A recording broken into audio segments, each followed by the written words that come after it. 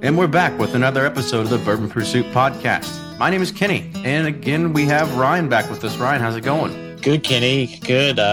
Getting antsy for fall to get here. Fall's always a good time with a lot of releases coming out, especially the Buffalo Trace Antique Collection. So I'm excited to talk to our guest today because he sounds like he has the easiest and coolest job. We have Chris Comstock, and Chris is the Bourbon Marketing Director at Buffalo Trace. Yeah, excited to have Chris on today.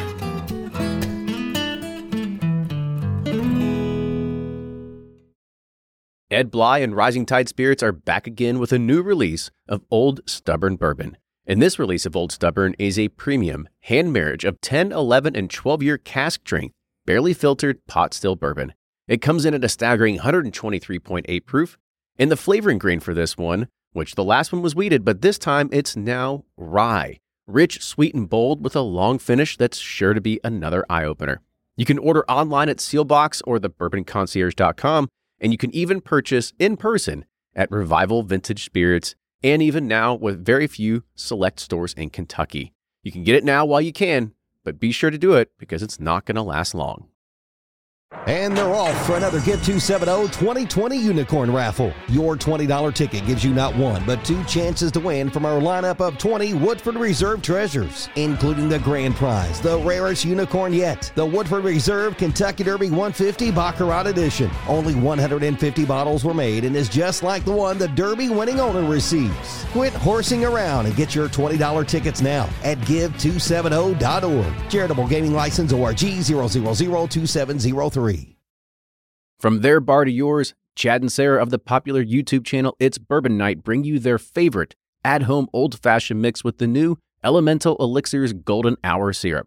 It's a custom-made syrup with notes of bold black tea, warm spices, and orange zest. All you need is your favorite whiskey and ice. No bitters needed. One bottle makes 16 drinks, so that's only $1 a cocktail before you add your own whiskey. They can also be enjoyed in other cocktails or spirits, mocktails, coffee, tea, and anything you can think of. It's crafted locally in Lexington, Kentucky, and you can get your bottle now at whiskeyambitions.com.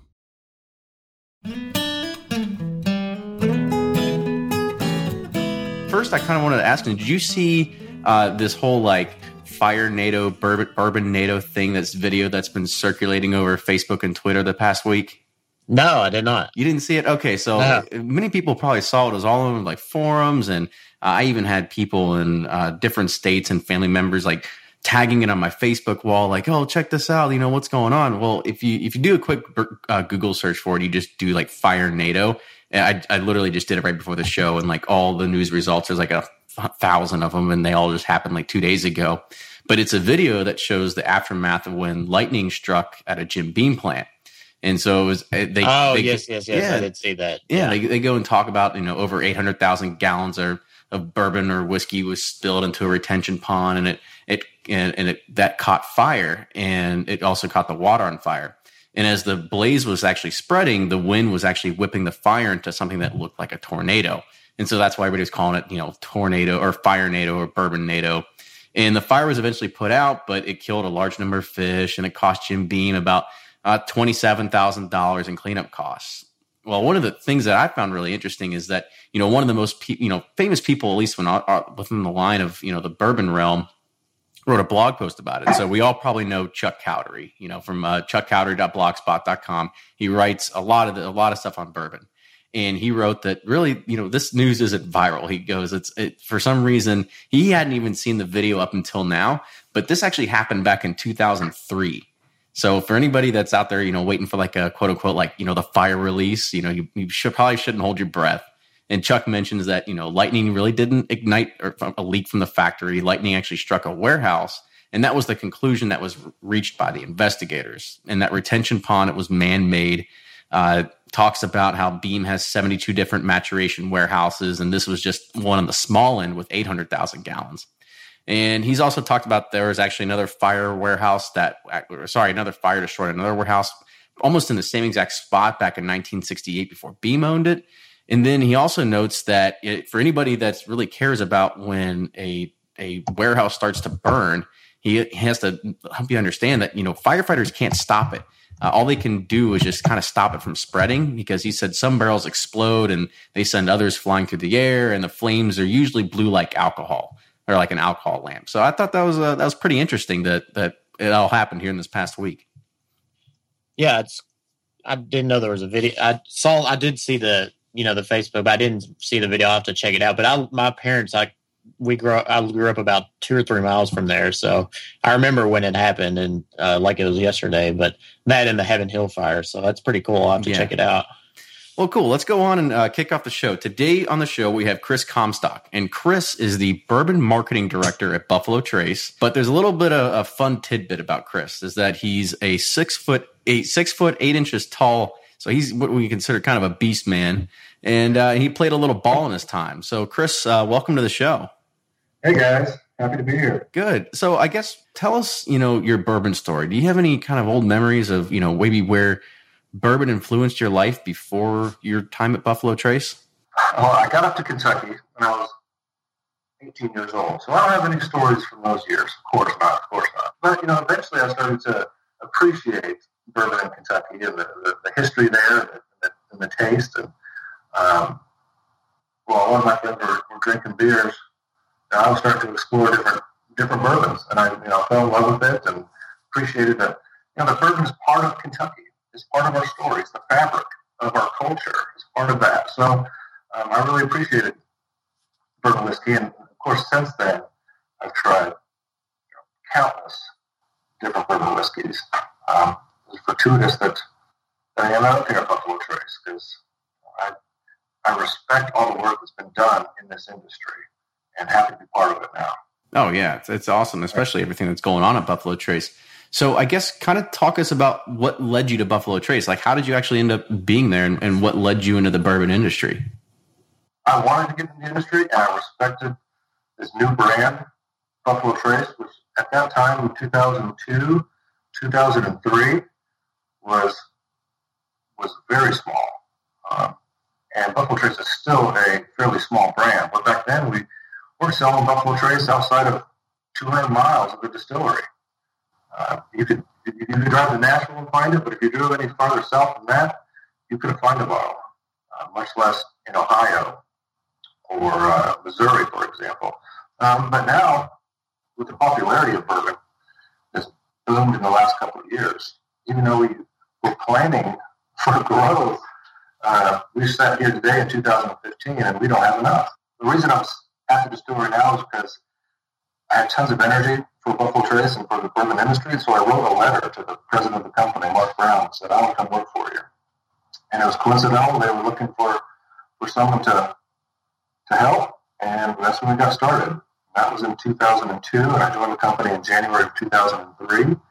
And it was really cool in 2013 when I got to 10 years after I had been here, I got to taste Eagle Rare that I had planned for when I first showed up on the job. I thought it was pretty neat, because you make plans to make whiskey just like right now. We're making some, last week, made some Pappy Van Winkle for 2039. So how much allotment do you have then? Yeah. We want to have a bit more. But you never know what the barrels are going to yield. Well, let's hope in 2039 we're not waiting in line still. Yeah, hopefully I don't camp out anymore. If everything goes to plan, there will be a few more bottles then than there is today, but who knows what demand will be like. So one big question mark that none of us has an answer to. Now we make our best guesses, and we plan out. Some fancy logarithm to look at and well, this is where we need to be, or where we should plan for. Or how do you go about that process? There's a bit of science to it. You look at opportunity and growth here in the States and outside of the States, and how bourbon is doing overall, and what do we think the size of the bourbon category can get to. But things are cyclical, and whether we have enough 20 years from now or not enough, I don't know, but I guarantee you we'll probably be wrong.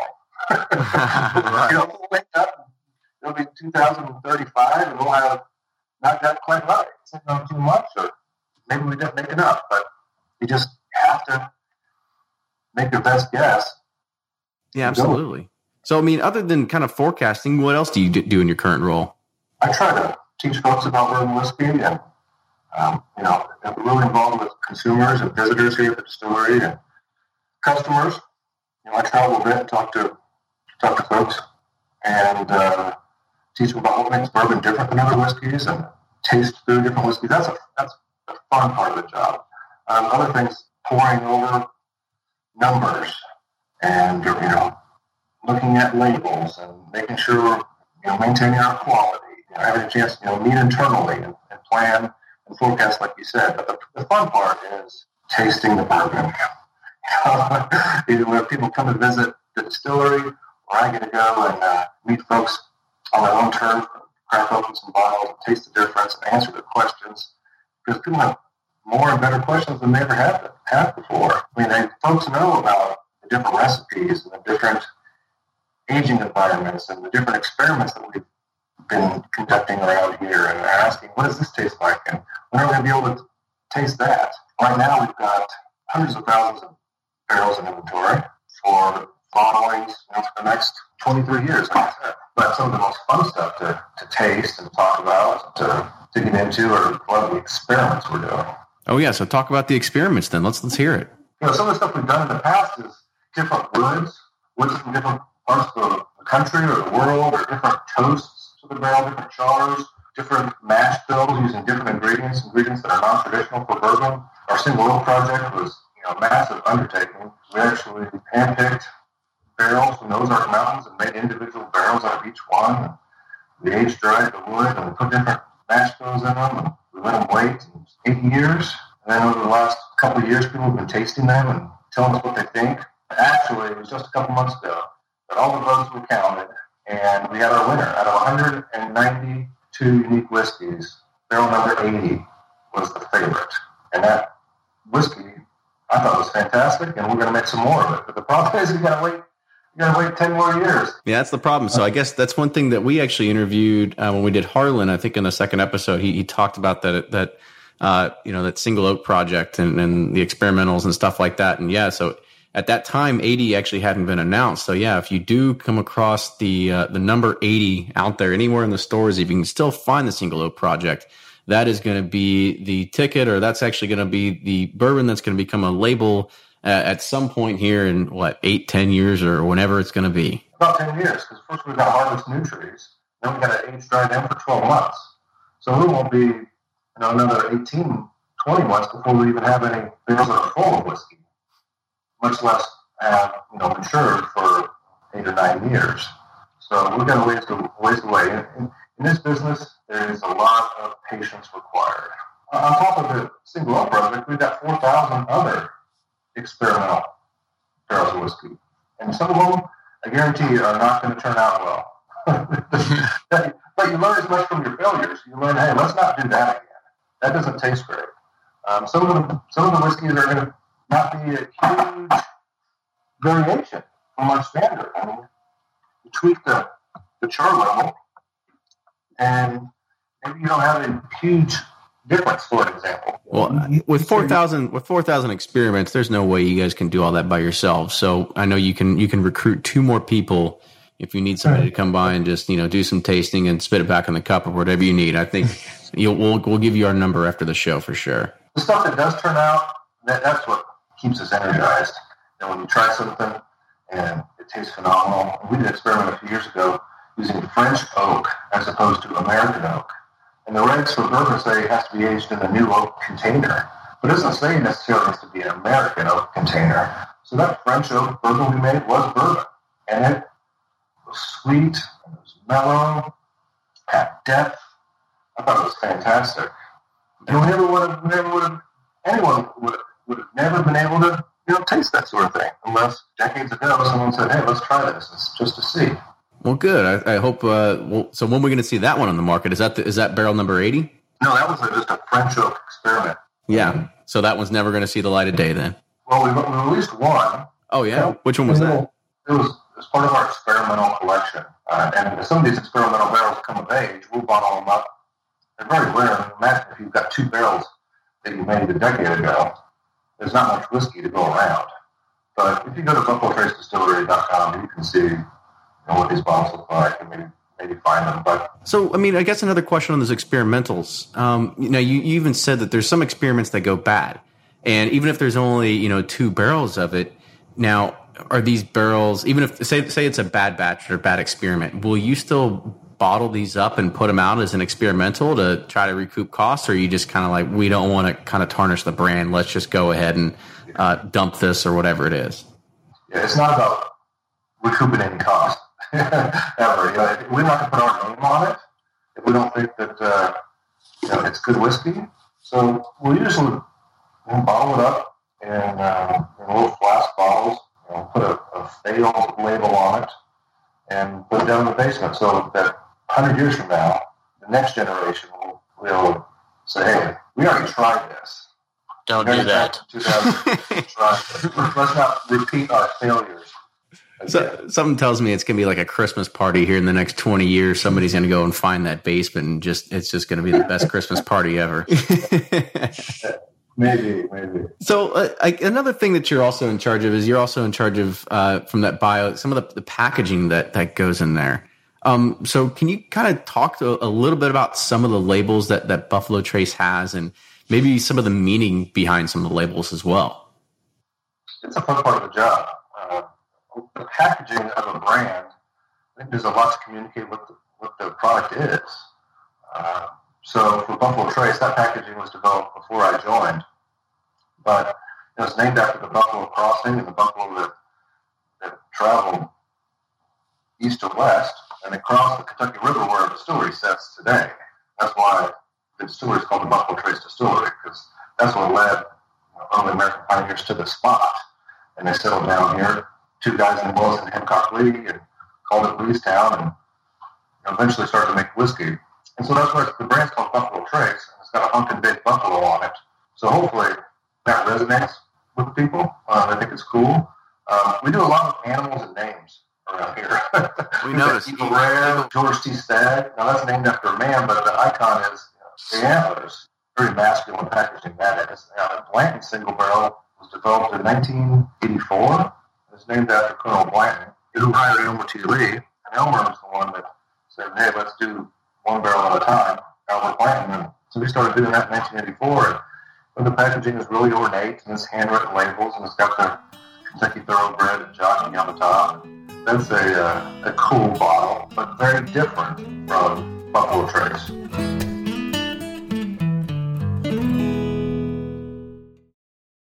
Shopify's already taken the cash register online, helping millions sell billions around the world.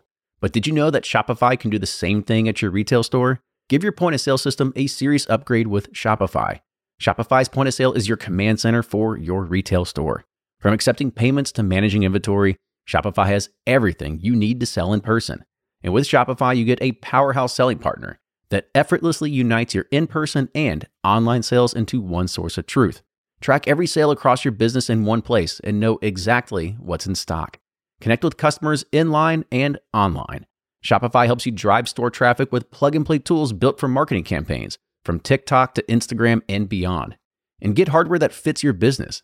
Take payments by smartphone. Transform your tablet into a point-of-sale system, or use Shopify's point-of-sale Go mobile device for a battle-tested solution. Plus, Shopify's award-winning 24/7 help is there to support your success every step of the way. Do retail right with Shopify. Sign up for a $1 per month trial period at shopify.com/bourbon, all lowercase, and go to shopify.com/bourbon to take your retail business to the next level today. Shopify.com/bourbon. If you're anything like me, then you can't get enough about bourbon. And that's why I'm a subscriber to Bourbon Plus magazine. Bourbon Plus is a quarterly publication that tells the stories from the heart of bourbon, the farmers who grow the grain, the distillers who labor over the process, and the people like you and me who raise their glasses to celebrate it all.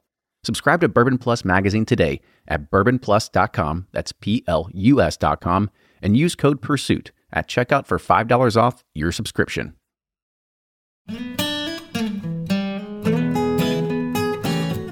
Yeah, one of the things that I've always noticed about Blanton's, and maybe you could correct me if I'm wrong, is that it's almost like a collector series, right? It's you got to buy all the bottles to be able to spell out Blanton's, because if you look on the jockey and the horse on the top of the cork, or whatever you're going to call it, the topper of the bottle, there's going to be a letter that's on the one of the foot, or should I say, one of the feet of the horse, and you collect all of them, and it spells out Blanton's. And the word that I've always heard is that it's one stride of a horse when you actually collect, and you get all 8 that are actually in a row. Yeah, a lot of people don't know that. There's 8 different cork stoppers for Blanton's, and the first one in the series there's a B on the hoof of the thoroughbred, and actually the horse hasn't started to run yet. His legs are straight, and the jockey is sitting up, in the starting gate, perhaps. And then for every other letter that spells out the word Blanton's, it's a stride of the racehorse, and the S obviously is last, and the jockey's got his whip in the air, and he's cheering because he just won the Kentucky Derby. Not everybody knows that, but it's fun when people learn, because then they get inspired to try to collect them. Yeah, I mean, it's really cool, especially to collect them. I also went the cheating route. If you go to the distillery, I believe you can buy a bag of the tops as well as the stave to be able to kind of just display them, right? Yeah, that's lame. Yeah, well, it was a birthday gift, and my parents felt like being a little unique, and I guess instead of buying me 8 bottles, they just figured it'd be easier just to go buy the tops for them. Nice.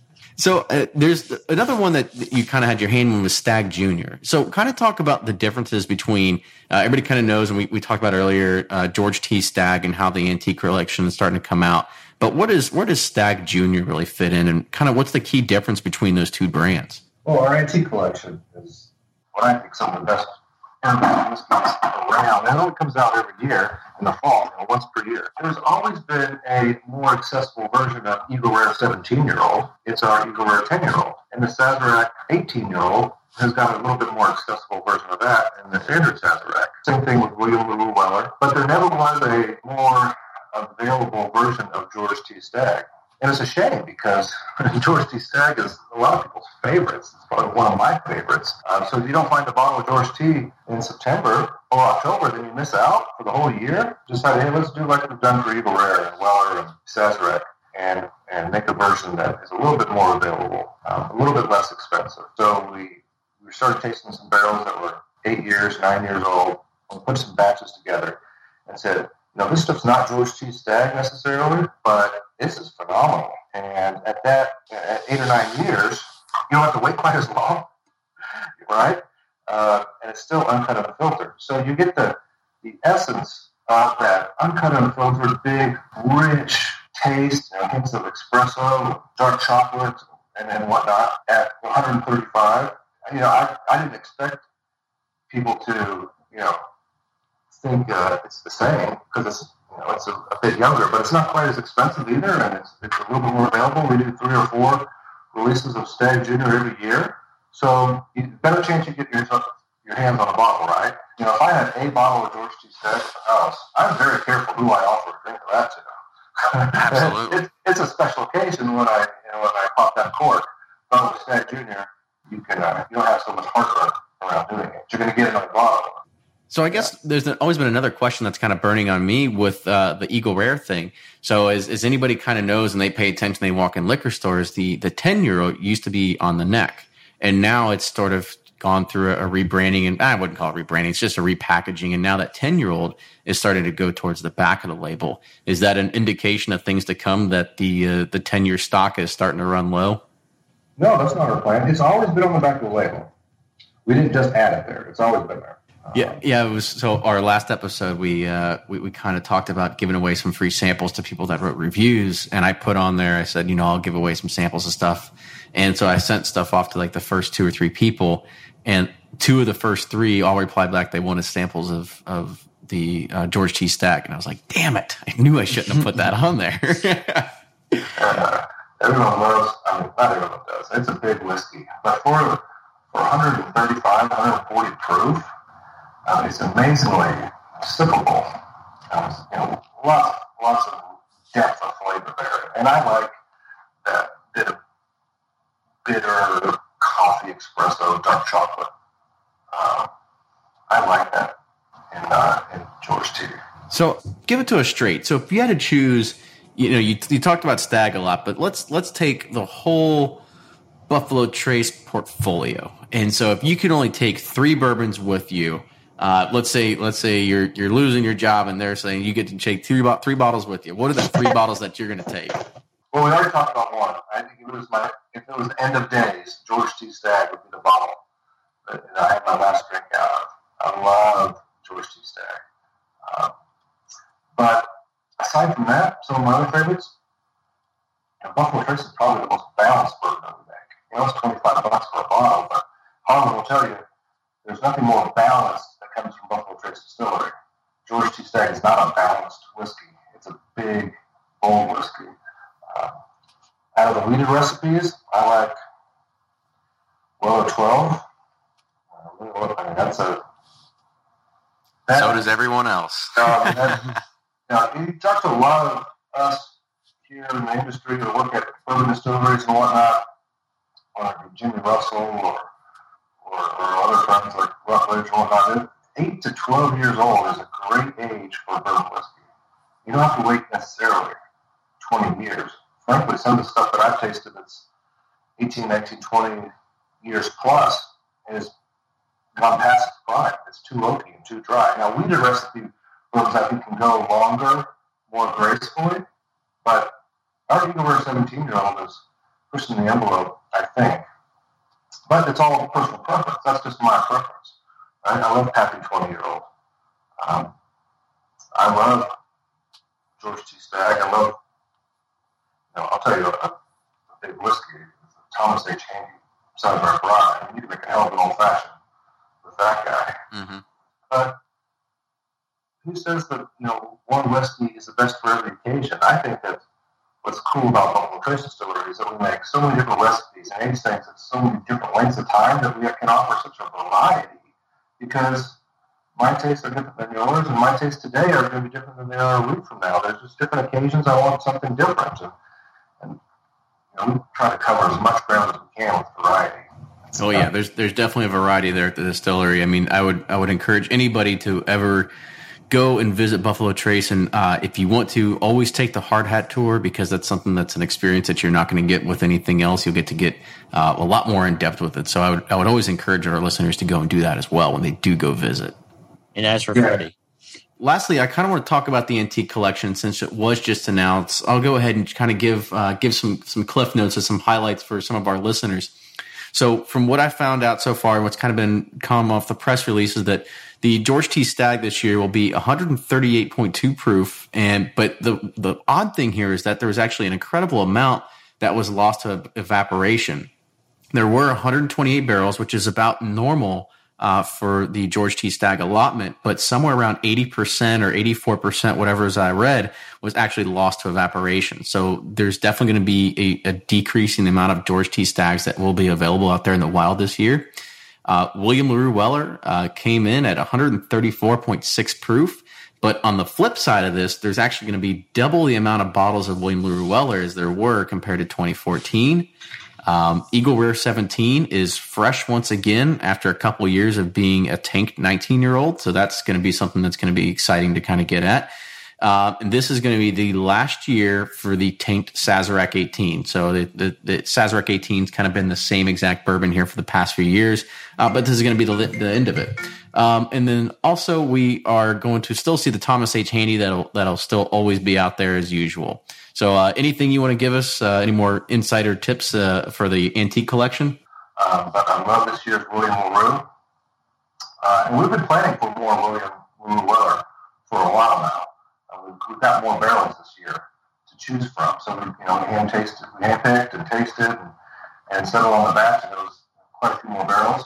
So that's where you're going to have a little bit more of that, which is great, considering that our yield on Eagle Rare 17-year-old was a little bit light, and Sazerac 18-year-old was a little bit light. And luckily we're going to get into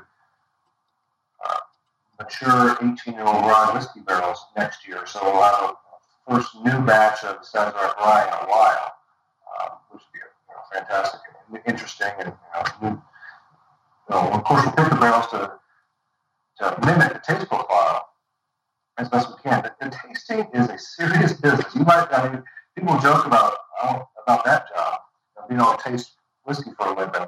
None of us do it solely for a living, but we do take it really seriously in between everything else that's going on. And we picked those barrels at George T. Stagg this year. Same, we had some barrels to choose. We tasted, we picked a match. We're all fired up. We didn't pick it because we think this barrel's got a lot of liquid in it, this barrel doesn't. We picked it all on taste. And when we got ready to dump the barrels into a batch, we found out some of these barrels have 1, 2, 3 gallons left in them. And you say it's evaporation, but that's a big piece of it. But there's, some of them could have had some leaks, or been sampled, over sampled over the years. Yeah. And it's a shame because the batch tastes awesome, but there's not as much to go around. In fact, there's less than half as many bottles as we had last year. So it's not like we didn't have the barrels; they just didn't yield as much liquid as we had hoped. So we're already starting to get ahead of it for next year. So we're gonna taste and try to put together a batch, and in advance, and make sure that we've got some.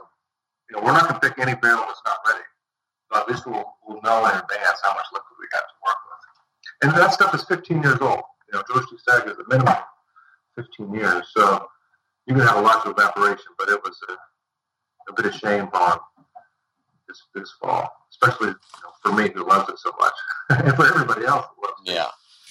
Well, I'm sure everybody's going to be out there hunting real soon, so we're all looking forward to that release hitting the market here within the next probably few weeks to a month or two. In the next 2 to 6 weeks, hopefully. Yeah. We don't control the whole distribution process because our wholesale partners get it to stores and bars and put it on the shelf or handle it however they want to. But oh yeah, hopefully 2 to 6 weeks there'll be some bottles. We're not going to change the price because there's less of it or more of it. I mean, our pricing is our pricing, and these bottles should be $70. Oh, I can only wish we saw it for $70. Well, that's what we want it to be. I mean, we want it to be affordable if you can find it. It's actually a shame, I think, that some people charge so much. So, Chris, I want to again say thank you for joining on the show. For anybody else that wants to get a hold of you, how would they do that? Just email me. My email address is simple. It's kcomstock@buffalotrace.com. And they can also find you on Twitter too, right? Yeah, Buffalo Comstock. All right, great. So we'll go ahead and put those in the show notes for anybody that wants to find you. Again, Chris, thank you for being on the show. It was great, kind of learning about your history and the roles that you're doing there, and giving some more commentation on the antique collection, because it's always one of the great things one of the best collections that you can get out there. Some of the best bourbons and ryes that you're gonna be able to find in the market.